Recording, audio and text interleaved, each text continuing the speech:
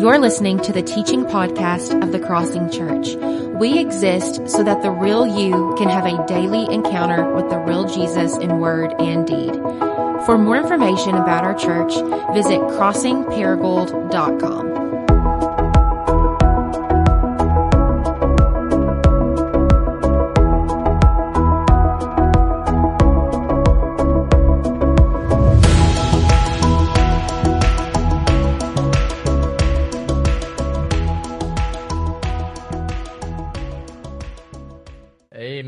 Well, good morning, everybody. If you have a Bible, I invite you to go to Mark chapter 8 with me as we continue in our 2020 Vision series. And again, if you're a guest today, I see several of you that I don't think I've seen before. My name is Jared. I'm one of the pastors here. And on behalf of the pastors and members, we are very glad that you chose to be with us today. I want to let you know that for some of you, this message is going to be totally new. Something you've never heard before. For others, if you've been here more than 6 months, hopefully by now what I'm going to say today will sound somewhat familiar to you. And I don't want you to confuse a message that is familiar with a message that's not important. The reason, actually, I'm going to be sharing a message that I've shared, I guess now between the two of us, probably 6-7 times in the past 3 years, is because we believe it's that important. We want to make sure that you understand that as a church, we are building everything we do around what I'm going to be talking about today. It's really what it means to be a disciple, to be the man, to be the woman, to be the church that God has called us to be. And so with that in mind, I want you to look with me in Mark chapter 8. And as always, the notes for today are on the YouVersion Bible app that Luke referenced earlier. If you have that app, just go to events, and then you will see Crossing Paragould on there, and you can click on that, and there will be notes if you want to follow along, and that will serve you. But Mark chapter 8, I'm going to start in verse 34. I'm reading from the NIV translation. It says, whenever Jesus called the crowd to him along with his disciples, he said the following: whoever wants to be my disciple must deny themselves and take up their cross and follow me. For whoever wants to save their life will lose it. But whoever loses their life for me and for the gospel will save it. What good is it for someone to gain the whole world and yet forfeit their own soul? Let's pray together one more time. Father, I want to pause again and just recognize we desperately need you in this moment.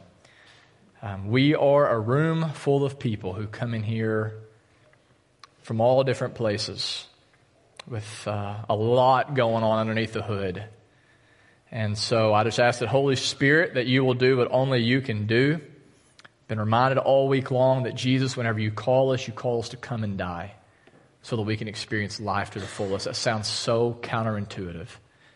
And so I pray that you will be able to take something that seems to be so silly in the eyes of our culture and our world, and that you will make it alive in our hearts. Help us to see that truly it is wisdom from you that is meant to help us become the men and women that we have been created to be. And I pray and ask these things in Christ's name. Amen.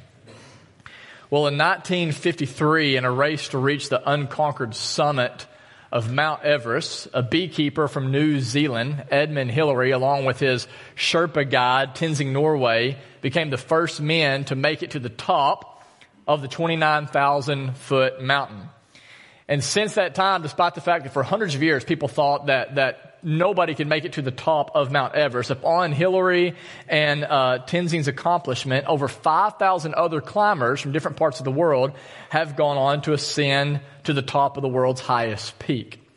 And though all of these climbers have many, many, many differences, there's one thing that they all have in common.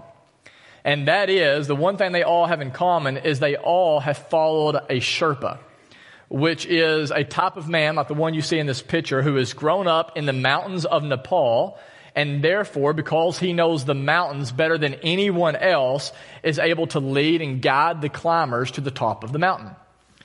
And the reason I share that with you this morning is what I want you to realize is just as a Mount Everest climber needs to learn how to follow a Sherpa guide if they want to make it to their desired destination, you and I have to learn how to follow Jesus in the everyday stuff of life if we want to make it to our desired destination.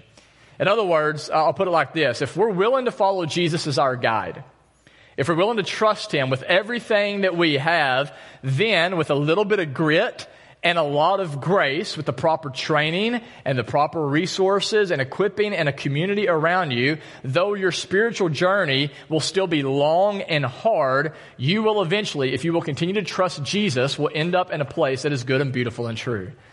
But on the flip side, if instead of trusting Jesus as your guide, if rather than following Jesus' teachings and his way of life and his way of doing things, if you instead say, you know what, I'm going to do things my way, then in the words of Jesus, you will find yourself heading down a path that will eventually lead you into destruction.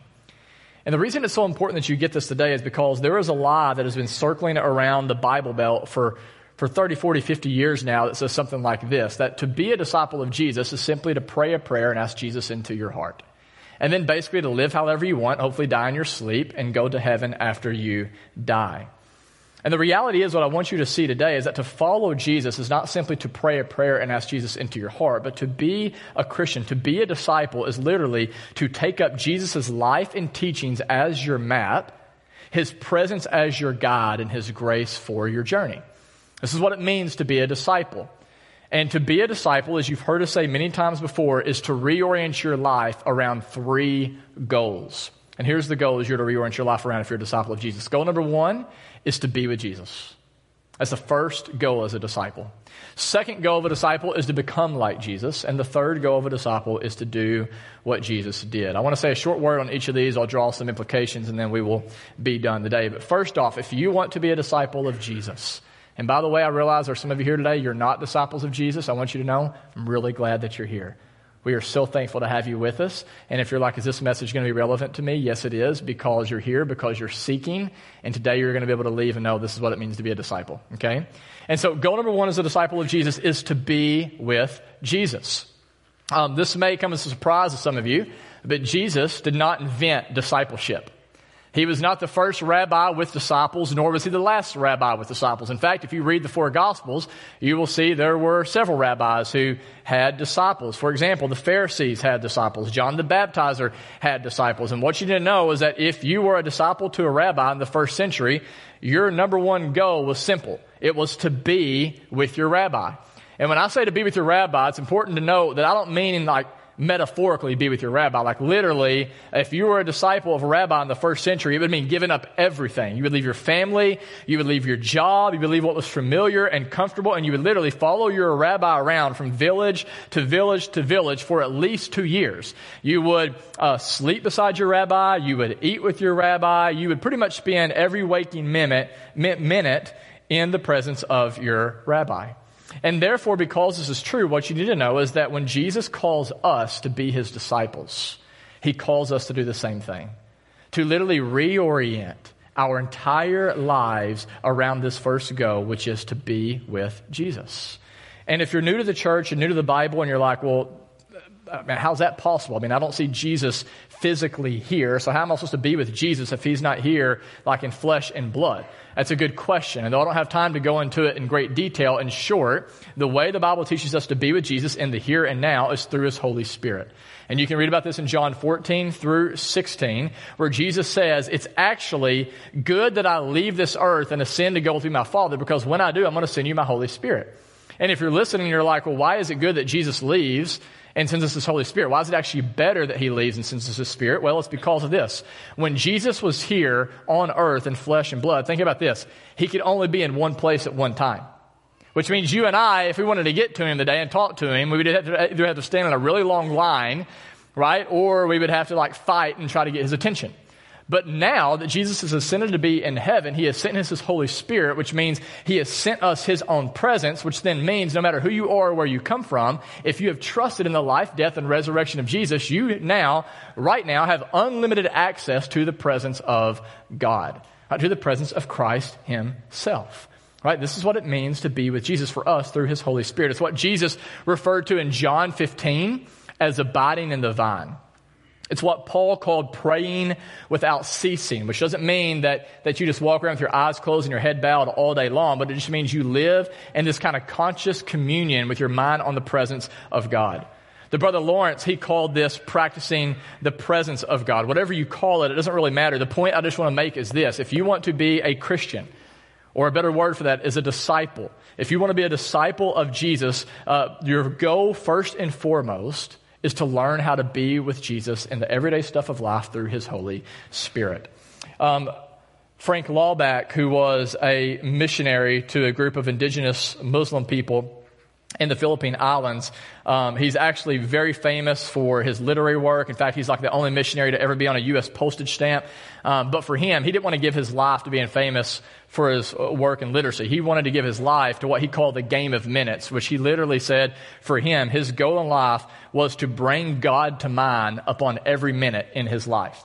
And he talks about this in his book. This is just a book that has his journal entries in it. And I want you to hear this. I've read it before, but it's worth reading again. This is from his journal entry in 1930. And he's talking about the game of minutes, of bringing God to mind upon every minute. And here's what he says. This concentration upon God is strenuous, but everything else has ceased to be so. I think more clearly. I forget less frequently. Things which I did with a strain before, I now do easily with no effort whatsoever. Listen to this. I worry about nothing, and I lose no sleep. I walk on air a good part of the time. Even the mirror reveals a new light in my eyes and face. I no longer feel in a hurry about anything. Everything goes right. Each minute I meet calmly as though it were not important. Nothing can go wrong except one thing. That is that God may slip from my mind if I do not keep on guard. If he is there, the universe is with me. My task is simple and clear. How good is that? The late Dallas Willard, who like Laubach gave his life to practicing the presence of God, had this to say, and it's kind of a lengthy quote like the last one, but it's worth reading. He said, the first and most basic thing that we can do, talking about as disciples, is to keep God before our minds. This is the fundamental secret of caring for our souls. Our part, and thus practicing the presence of God, is to direct and redirect our minds constantly to him. In the early time of our practicing, we may well be challenged by our burdensome habits of dwelling on things less than God. But these are habits, not the law of gravity, and can be broken. A new grace-filled habit will replace the former ones as we take intentional steps towards keeping God before us. Listen to this next line. I love this. Soon our minds will return to God as the needle of a compass constantly returns to the north. If God is the great longing of our souls, he will become the pole star of our inward beings. In other words, listen to this, guys. This is beautiful. What Laubach and Willard are saying is that if you will keep at it, if you will reorient your life around goal number one of being with Jesus, that won't happen overnight. What will happen is you will come to a place where as you practice the presence of God, when you get that moment of silence, when you maybe first wake up in the morning or you get some breathing room, you'll be able to actually meditate on God and experience his presence without all of the distractions. And then if you will stay at it and keep practicing, you will get to a place where, think about this, even when you're changing diapers, even when you're at work or you're in line or you're in a meeting or wherever it may be, you can live, what these men are saying, with a constant awareness of God's presence in your life. And therefore, as a result, you will, in the words of Thomas Kelly, learn to live with an unhurried center of peace and power. Isn't that fantastic? What a goal to shoot for. And if you're here this morning and you're like, well, how in the world do I do that? I mean, where do I even start? I would say you start by first and foremost recognizing your union with Christ, which is just a theological kind of concept that means this, that when you give your life to Jesus, the Bible teaches over and over that when you trust in the life, death, and resurrection of Christ, you immediately go into Christ and Christ comes into you. You're in Christ and he is in you. Think about that right now. That's a theological reality. If you've trusted in Jesus, you are in him right now and he is in you through his Holy Spirit. And listen, I know as I say that right now, like people, you're looking at me like I get that theologically in my head, but I think there are so few of us that feel it right here in our hearts. So few of us that experience intimacy with Jesus in the everyday stuff of life. And so it starts with just realizing what is true. You are in Christ, he is in you. And then secondly, I'd say if you want to experience what it's like to be with Jesus, you've got to slow down. In an overly busy, distracted digital age that we live in, you have to carve out time for these time-tested practices that have been passed down to us throughout church history. Things like reading your Bible, praying, fasting, silence, and solitude. And here's the thing, as you practice what is known as these spiritual disciplines, you will increasingly open up your life more and more to the Spirit of Jesus. So the first goal is to be with Jesus. The second goal of a disciple out of that is to become like Jesus. Jesus in Luke chapter 6, verse 40 says the following: the student, or the word that can be used there is disciple, is not above his teacher or rabbi, but everyone who is fully trained will be like the rabbi. Put another way, what Jesus wants you to realize is that if you're going to be his disciple, your goal in life should not just be to be with him. Your goal should actually be to become like him. This is what the Bible refers to as sanctification. It is what we as your pastors refer to as spiritual formation. And what we mean by spiritual formation is just the process by which you are transformed more into the image of Jesus, and therefore I would say more and more into the best version of yourself. And when I'm talking about the best version of yourself, what I mean is the version of yourself where eventually, guess what? It becomes easier for you to forgive than not forgive. Imagine that. I'm talking about the version of yourself where it becomes easier for you to pray and trust God rather than to freak out. Where it becomes easier for you to be content rather than discontent. It becomes easier to compliment and encourage and love and be present in the moment and listen rather than to not do those things. This is the kind of human being that Jesus Christ wants to form each of us into. But here's the thing, and please hear me today. You will not become that kind of person by accident. No matter who you are or where you come from, nobody in here will stumble into godliness. Like, none of us are just going to wake up one day when we're 47 years old and be like, oops, I'm suddenly living the Sermon on the Mount. Like, I don't even know how that happened. Like, now that I think about it, I haven't had a lustful thought in 8 years. That's amazing. Like, man, it's an election year and I'm not even freaking out. Like, I'm not blasting anybody on social media. It's amazing. Like, I'm free from the love of things. I'm just so generous. How did that happen? Right? Like, though we wish that life worked this way, the truth is transformation doesn't work like this. Like, nobody will passively just become like Jesus. But rather the opposite is true. And the fact that because we live in a culture that is literally a current that is moving us in the opposite direction of Jesus, if we become passive in our spiritual formation, what will happen is we will not be conformed more and more to the image of Jesus. We will actually be conformed more and more into the image of the world. And to help you kind of understand how this works, we have what we call the unintentional spiritual formation paradigm, which I know is a mouthful, and if you can come up with a better name for it, feel free to give it to us. But what I want you to see in the unintentional spiritual formation paradigm is this. Everything you see on the screen are things that are forming you every second of every day, whether you realize it or not. And so first off, we are all formed by the stories we believe. In the words of the Hollywood screenwriter Bobette Buster, we are all, you and me, are what he calls narrative creatures. What that means is you cannot not try to make sense of your life apart from stories. So, for example, if I walked on the stage late, it's like you guys are waiting for someone to come preach, and I walk on the stage, you cannot not in that moment make up a story about why I was late, whether you realize it or not. And what everyone is showing us now, from in the Bible to outside the Bible, scientists, right, psychologists, what they're saying is we're all shaped by the stories we believe. Stories we believe about our finances, our sexuality, our marriage, the afterlife. Is there a God? Is there not a God? Right? The stories you believe shape you for better or for worse. Secondly, we're shaped by our habits. What, again, has been proven through works like The Power of Habit, which is a New York Times bestseller. Every time you do something, it does something to you.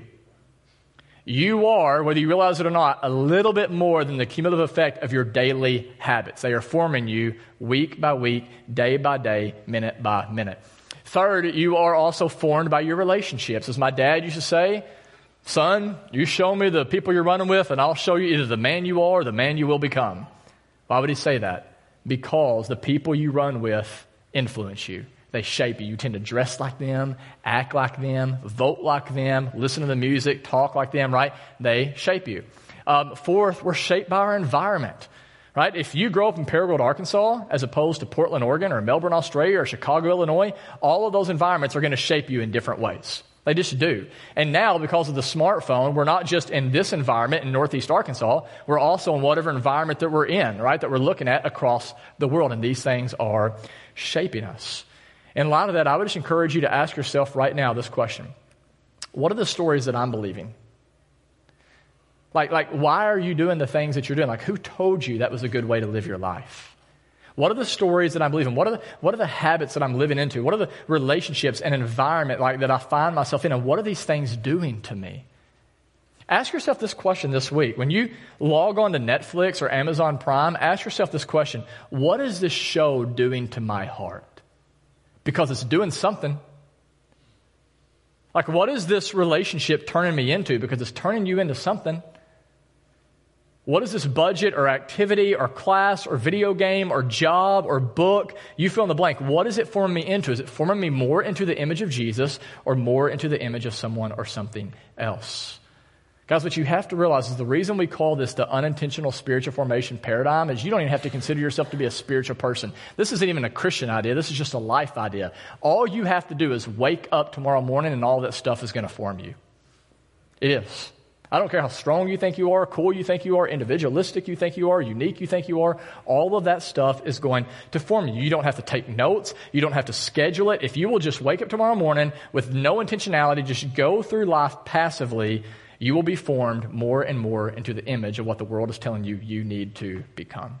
And therefore, because that is true, if you want to become like Jesus, which means if you're here today and you want to become more and more the kind of person who experiences love and joy and peace and patience and kindness and goodness and gentleness and self-control and faithfulness, if you want to become more and more the kind of person who is marked by the power of God, then you have to counter everything you see here with what we see next in the next slide, which is what we call the intentional spiritual formation paradigm.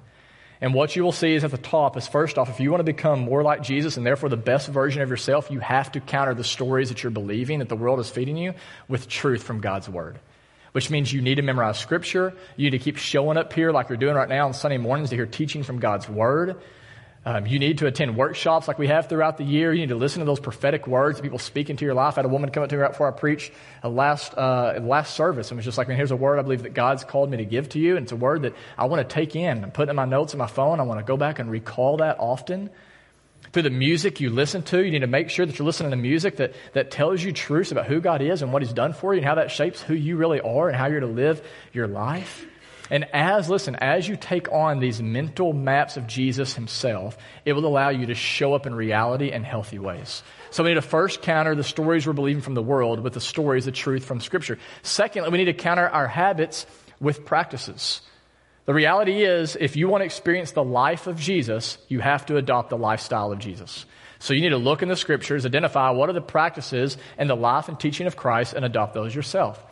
Third, you need to counter relationships with community. What I mean by that, the difference between relationships and community is relationships is like a high school cafeteria. In the fact that if you go to the high school cafeteria, you know that the cheerleaders sit with the cheerleaders and the jocks with the jocks and band with the band, right? Like you find the people that you have a mutual interest with and you just hang out with them. Community is different than that. Biblical community is not just like I'm hanging out with you because I like your shoes or I like your style or I like, we have the same job. That biblical community is literally saying we're going to be a group of diverse, cross-generational people who come together and our glue is not our interest but is Jesus Christ. Like that's biblical community. And when you have that, what you have is not a group of perfect people, but a group of imperfect people who are standing in need of Jesus together on the same journey with you, and therefore they can encourage you, they can love you, they can exhort you, they can rebuke you whenever necessary, right? They can hold you accountable. All of that is necessary. You have to have it if you want to be conformed more into the image of Jesus. And finally, you see in that triangle, we want to counter the environment with the Holy Spirit, which doesn't mean that we become monks who just sit up in a tree in an isolated place and eat jam waiting for Christ to come back.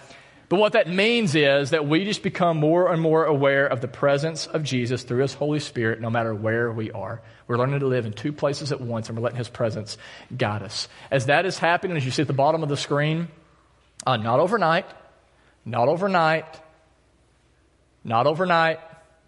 but over time and through suffering, through the hard knocks of life, you can be conformed more into the image of Jesus. Now, for most of you in here, I'm guessing at least 75% of you, that is nothing new. How many of you have heard that before? Raise your hand. Okay? Probably at least 50% of you. The reason I bring that up again is again, guys, please hear this. You have to be intentional about everything that I just shared if you want to be conformed more in the image of Jesus rather than deformed into the image of the world. You've got to be intentional about it. There is no other shortcut. I think about that story from Dietrich Bonhoeffer. I know I've shared this before, but right before World War II, the Nazi Empire was at its height. The Church of Germany was corrupt. And so Bonhoeffer chose 150 theology students. He took them out to a wilderness and kind of started this seminary where they could learn the way of Jesus. And his brother, who was not a Christian, as you could imagine, thought this was pretty ridiculous. And so he goes out to the wilderness and he was like, D, which I imagine he called him. He was like, look, what you're doing is crazy. Like, you're a brilliant student. Like, you were on the fast track to become one of the best and brightest, like, professors out there, and academic. And, like, what are you doing, man? Like, leave here, go back to the city, get back in school, find your girl, put a ring on it, get married, have some kids. Like, just be normal. And Dietrich heard him out, and eventually he put his brother in a rowboat. They go across a lake, they climb up a hill, and as the story goes, they get up on a hill, and Dietrich shows his brother a Nazi training camp for Hitler Youth. And they look at that, and then he looks back at his seminary. And what he says to his brother is, look, this over here has got to be stronger than that over there.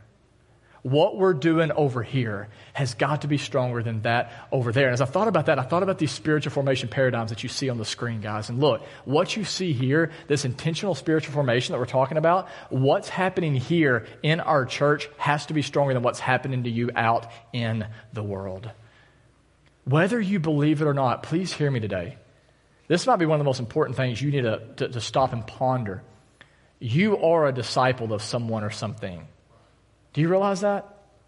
Like, even discipleship's not a Christian idea, as we said earlier. You are, every single one of you right now, you're being discipled by someone or something, which means you're letting someone or something transform you more and more into its image. To be human is to change. You cannot stay the same. Does that make sense? This is why, in the words of C.S. Lewis, every person you meet is either becoming an immortal horror or an everlasting splendor. It's why Dallas Willard says that we all will die, and when you die, your death will simply seal the trajectory that you have already been on. With that being said, again, the first goal of the disciples to be with Jesus. Out of that, the second goal is to become like Jesus. And therefore, I would say as a result, to become the kind of person who one day will fit right into the kingdom of God. Third and finally, I will say this. If you want to be a disciple of Jesus, you don't just reorient your life around being with Jesus and becoming like Jesus, but you actually need to seek to be the kind of person who does what Jesus did.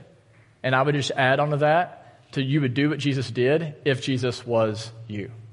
And here's the reason I would add that little tag on there. How many of you in here remember the WWJD bracelets back in the late 90s? Okay. For those of you that are like WWJD bracelets, what are those? Like, just be glad you kind of missed that culture. And so how many of you still have a WWJD bracelet? There was like 3 or 4 that raised their hand in the first service. That's awesome. Fantastic. Is it the same one from the late 90s? Wow. That's great. And so it really is. And so the WWJD bracelet, just to fill everybody in, basically is a pretty good concept. You put on this bracelet and then you walk around, and if you come to a place where it's like, what do I do? You look at your bracelet and you're like, no, more importantly, what would Jesus do? And then you're like, oh, I know what he would do. And you choose to do what Jesus would do rather than do like what you would do. And you make the right decision. Okay? So it was a really good question. I would just say it's not a great question. And here's why I'd say it's not a great question. Because imagine you're a stay-at-home mom. And you're asking the question, what would Jesus do when it comes to changing diapers and breastfeeding? I would assume you're probably not going to find a lot on that in the Gospels, right? And so I'm not trying to be crass. I just want you to think about this. Most of us in here are not a single celibate rabbi from first century Palestine. And some of you may be, and if you are, I'm glad you're here, okay? But most of us are not. And therefore, rather than just asking the question, what would Jesus do? Because I'll tell you what Jesus would do. He wouldn't get married, and he wouldn't have kids, right? He wouldn't go work your job, right? He wouldn't do any of that stuff. And so rather than asking the question, what would Jesus do? I would ask the question instead, what would Jesus do if he was me? In other words, what would Jesus do if he had my job? What would Jesus do if he was a medical professional or a factory worker or a stay-at-home mom?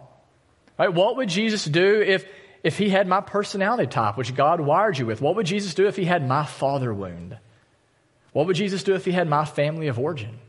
If he had my income level? What would Jesus do if he were me? Listen, for the purpose of living out his kingdom vision in Northeast Arkansas. To be a disciple is to try to answer all of those questions.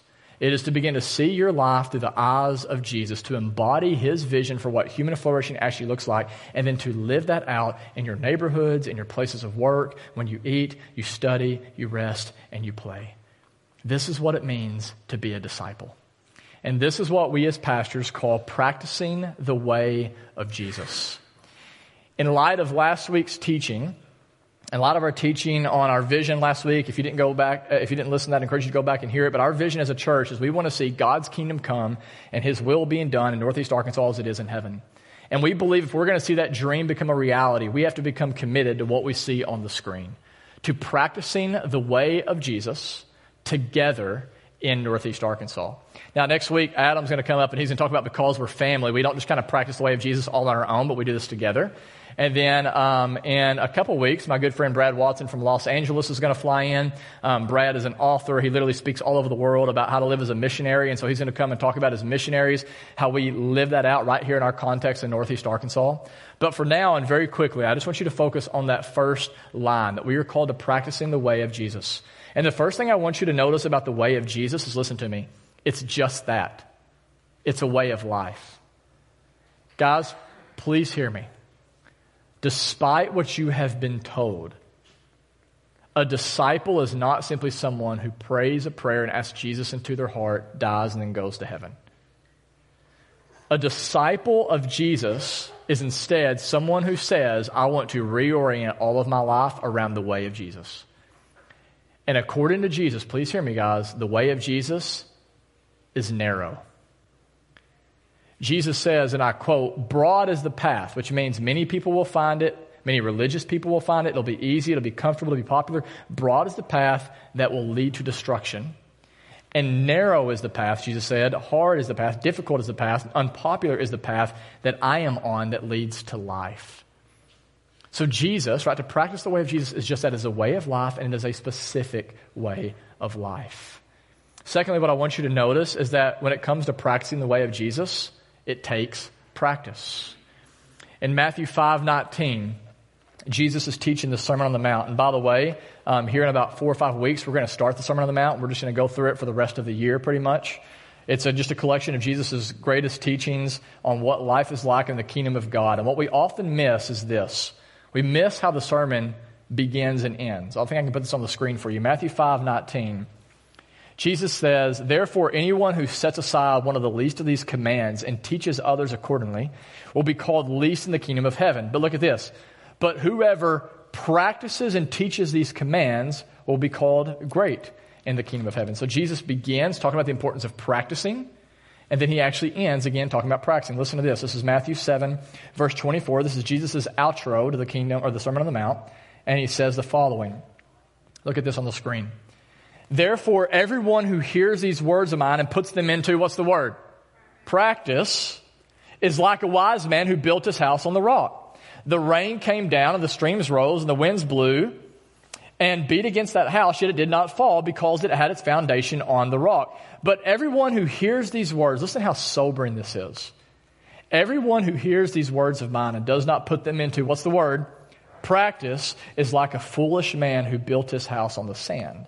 The rain came down, the streams rose, the winds blew and beat against the house, and it fell with a great crash. This is a haunting way to end the sermon. Jesus literally preaches this sermon, and then he says, hey, real fast, just want you to know, if you do everything that I just told you to do, life will go really well for you. You'll flourish. Like, you'll finally experience the fulfillment and satisfaction you're longing for. But if what I'm hearing right now, you just kind of tuned it out, right? You kind of just fell asleep. You're like, whatever. Or like went in one ear and out the other. Like, storms are going to come and destroy you. So God bless. Y'all have a great week, right? That's literally like how he ends the sermon. It's pretty scary. It's pretty haunting. And the whole point Jesus is trying to make is just this. Life in the kingdom of God takes practice. It's why Dallas Willard, again, says the following, that to follow Jesus is not about trying really hard, but it is about training really hard. There's a big difference between the two. My wife, as I shared with y'all a few weeks ago, back in August, decided she wanted to try to get healthy. And so she said that she wanted to start running, and in order to run, she knew that she needed to set a goal to be able to run a 5K. And so the first time that she went out to run, I said, how'd it go? And she was like, terrible. She's like, I ran literally a quarter mile and thought I was going to puke. And I was like, okay, well, keep up the good work, And so like, she ran a quarter mile. And here's what I love about my wife is in that moment, what she could have done had been like, I'm never going to be able to run a 5K. I'm just so out of shape but she didn't do that. Instead of saying I can never run a 5K in that moment, she just said, you know what? It's not that I can't run a 5K. I just can't run a 5K yet. And so not through just trying really hard to run a 5K the next morning, but through training over time, she became the kind of person who, guess what, ran a 5K. And as I think about that today, as I look out over some of you, you have honestly begun to believe the lie that you will never be able to be like Jesus. You'll never be able to be able to love others well like Jesus does. Never be able to listen well, to be present. Never be able to shake that addiction. Never be able to be a person of peace. Not a person who truly and enjoys the presence of the Father. And the reality is, guys, it's not that you can't be that. It's just that maybe you can't be that yet. And not through trying harder, but through training harder, through what Eugene Peterson calls a long obedience in the same direction. Please hear me, guys. No matter who you are or where you come from, don't let anybody tell you any different. You really can. Through the power of the Holy Spirit and the things we just talked about in the spiritual formation, you can grow and mature into the kind of person who is able to be with Jesus, become like Jesus, and then do what Jesus did right here in Northeast Arkansas. With that being said, to end, I want to go back to our metaphor of Mount Everest. In light of our teaching today, I really want us to think about and be clear on what it means to be the church that Jesus has called us to be. And again, I know some of you in here, you have no desire to be a part of a church. And I'm really glad you're here. It took a lot of courage for you to walk into the room today to kind of, I don't know, maybe peek over the fence and see kind of what this is all about. And so again, even if you don't have a desire to be a member of a church, this is still important for you to hear what I'm about to say. So at least if you decide to rail against the church, like you know what we're actually about. Does that make sense? And you can have an educated argument. And so there are really 4 different types of churches that you can be a part of. Okay, 4 different types as far as that I can tell. And I'm going to use the Mount Everest metaphor in order to try to sum these 4 churches up. The first one is what I would say is a church that is a high invite, low cost kind of church. I see it on the screen there. And this is a church that is like watching a movie on Mount Everest at the IMAX theater. Okay, so think about it. You got your comfy chair, you got your popcorn. This is a pretty cool church, right? The next church is what I would call a low invite, low cost church. And this church is like Googling images of Mount Everest. And so really it doesn't cost you anything, but man, it's kind of boring. It's like, someone comes over like, what'd you do today? Like, man, I just looked at images of Mount Everest. Like, oh, like, way to go. Like you're doing well. It's like, it's kind of a waste of time, but it doesn't cost you anything. So you just kind of mindlessly keep doing it. You don't even really know why you're doing what you're doing. You're just kind of there. The third type of church is what we would call a high-cost, low-invite type of church. And this is a church that is like doing a 1,000-page research paper on the geological matchings of Mount Everest. And honestly, this church just sucks. And I mean that literally in the fact that it sucks the life out of you. Because this is a legalistic church. This is a church that really is about try harder to be better and do more and what's your problem, right? And it's just like, and it's like hitting you with the whip over and over again. You're just like, what are we even doing? It's like, this church, it sucks the life out of you, okay? There's a fourth option, and this is the church that I believe Jesus has called us to be. And this is what we call a high-invite, high-cost church, and this church is like climbing Mount Everest. It's like climbing Mount Everest. Again, in the words of Jesus in Mark 8, we read it earlier, whoever wants to be my disciple must what? They must die. You must deny yourself. As pastors of this church, we've said it before, we'll say it again. Listen, here's our commitment to you. We will never call you to more than what Jesus has called you to. But we also won't call you to less either. And so here's what that means. To be a part of this church means to be a part of a church where you're going to be invited over and over again to deny yourself. It's going to be a church where you're invited to lose your life and to know that when you do, if you will continue to follow Jesus, he will lead us into a life together that is bigger and better and more beautiful than we could ever imagine. I was listening to a podcast this past week with the adventure icon John Beede, who conquered the summit of Everest. And it was so interesting. In his podcast, he said this. I never knew this before. When you're climbing Everest, eventually you will enter into an altitude where your body will literally enter into a stage of dying.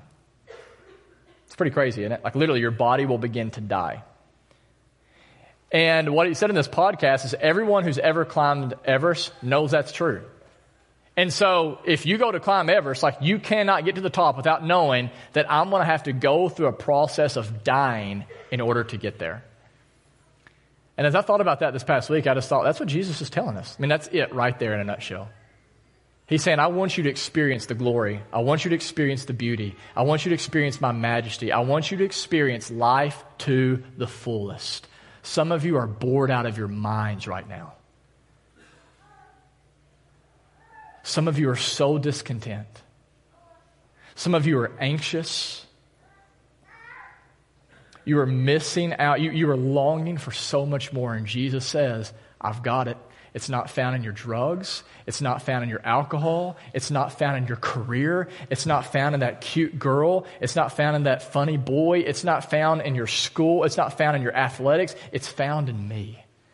And he says, if you will be willing to die to yourself, to lose your life, you will then find it. The truth is, guys, please hear me. Despite what maybe another pastor told you about just you can pray this prayer, live however you want, die and go to heaven, that's just not true. It will cost you to follow Jesus. But it will cost you a whole lot more to not follow Jesus.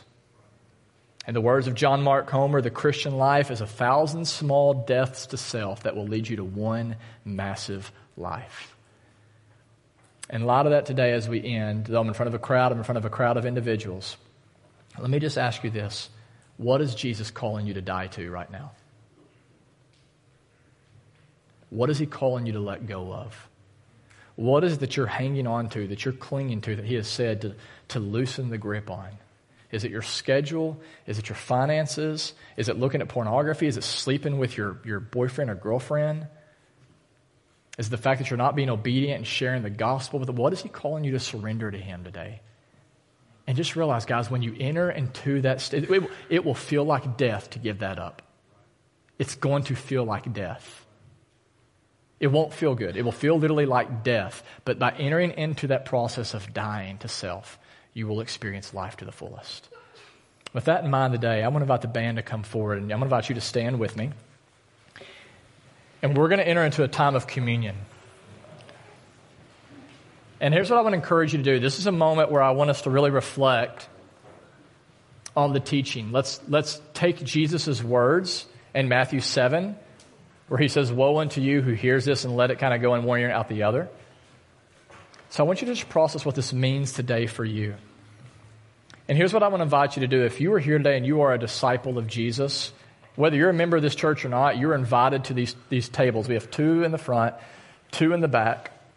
We got a gluten-free option for you in the back, my back left, your back right. And as you come forward and you partake of communion, here's what I want you to be reminded of. It doesn't matter where you are in this spiritual journey. Some of you may feel like, man, I'm almost to the top. Others may feel like, man, I'm basically drunk at base camp. Right? It don't matter where you are, Jesus will meet you there. And you know how I know that? Because of what we're about to do in partaking of communion. Jesus himself, God in the flesh, rather than sitting up on the mountain, said, do what you can do. Try harder, be better. Pull yourself up by your bootstraps. You know what he did? He descended down the mountain to the lowliest of lowest places. And he came and he died a death that we deserve to die for our sins. He shed his blood for the forgiveness of our sins so that we can now have a relationship with him. And here's his promise to you. I will never leave you nor forsake you. It don't matter where you are. I'll meet you there and I will journey with you every step of the way. And if you'll trust me, I'll lead you safely home. That's his call. And each week we partake of communion and we be reminded of that reality. We tear off a piece of bread, which represents the body of Christ. We dip it in the juice, which represents the blood shed for us. And we put it in our mouths and be reminded of that truth. If you're here today, though, listen, and you're not a disciple of Jesus, again, I'm so glad you're here. You're a disciple of someone or something. And here's just my invitation to you. It's an invitation from Jesus. How about rather than being a disciple of someone who has not been proven over the test of time, become a disciple of Jesus today. Go ahead and count the cost. It'll cost you, but it'll cost you far more not to follow him. So today I'm going to encourage you, If you want to be a disciple of Jesus, you want to give your life to him, I'll be up here in the front, so will Adam. We would love to talk to you about next steps. I want to pray for us, and then we'll partake, sing another song together, and be done.